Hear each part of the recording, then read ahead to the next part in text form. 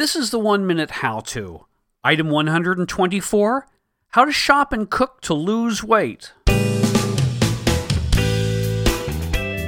Hello everyone, this is George, your host. On this show we've got Dee McCaffrey, and she's going to explain to us how to shop and cook to lose weight. Dee, can you first tell us a little something about yourself? Yes, I am an organic chemist by trade and a nutrition counselor sort of by fate, because over a decade ago I lost 100 pounds after years of struggling with my weight, and I have now kept my weight off for nearly 15 years. And I'm also a food educator. I teach children how to eat healthier, and I'm a one-on-one nutrition counselor for anyone who's looking to improve a health condition or lose weight. Sounds great. Okay, if you're ready, then you've got 60 seconds. Well, I wanted to help people to navigate the grocery store if you're looking for foods that will help you lose weight. And the first thing you need to know is that if it has a label on it and if it has a really long ingredient list with chemical names that you can't pronounce, then you probably should not buy that, because all of those chemicals will add to the problem of gaining weight. And you need to make sure that you're not adding to the problem and trying to get those things out of your diet. So the best way is to shop the perimeter of the store where all the fresh foods are, things like fresh fruits and vegetables and the dairy products that are in the back and the fresh meats and fish that are usually in the back of the store. And then you can go to the section of the store that has bulk foods where you can buy whole grains like brown rice and oatmeal and fresh nuts and seeds and those sorts of things. So that would be the best way to do that, and there's a couple of ingredients you need to keep out of your shopping cart. One is high fructose corn syrup. If that's on your ingredient list, just put that back on the shelf.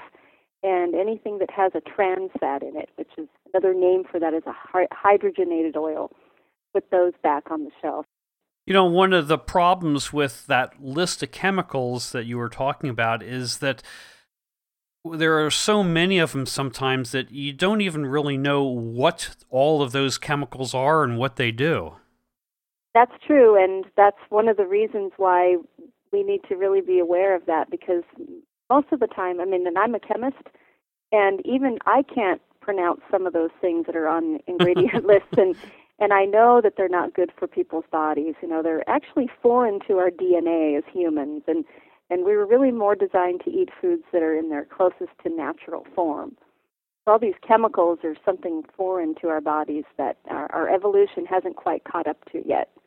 Okay, and what would be the best way to go ahead and cook the food that you've purchased? The best way to prepare it is to either steam your vegetables or stir-fry them in a very good oil, and then you should grill, broil, or bake your meats or fish so that you're letting most of the fat drip off of it, and you don't have a lot of fat added to your diet. And then you should just cook your whole grains or your starchy vegetables in the oven so that you're retaining most of the vegetables. And when you eat this way, your body will naturally lose weight, and you'll go down to your right size.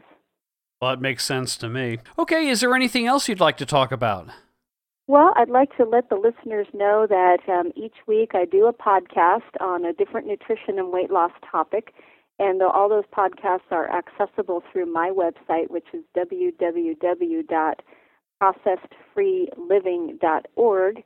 And I also have a cookbook called Dee's Mighty Cookbook, Tasty Cuisine for Flourless and Sugarless Living. For anyone who's looking to lose weight or improve their health, this is a wonderful cookbook that has over 100 recipes in it using food ingredients that don't have long chemical names on them. And it's really a wonderful book to help people get started. And again, my website address is processedfreeliving.org. And of course, there will be a link to that on the 1minutehowto.com website. Okay, Dee, thank you very much. I appreciate it. Thank you.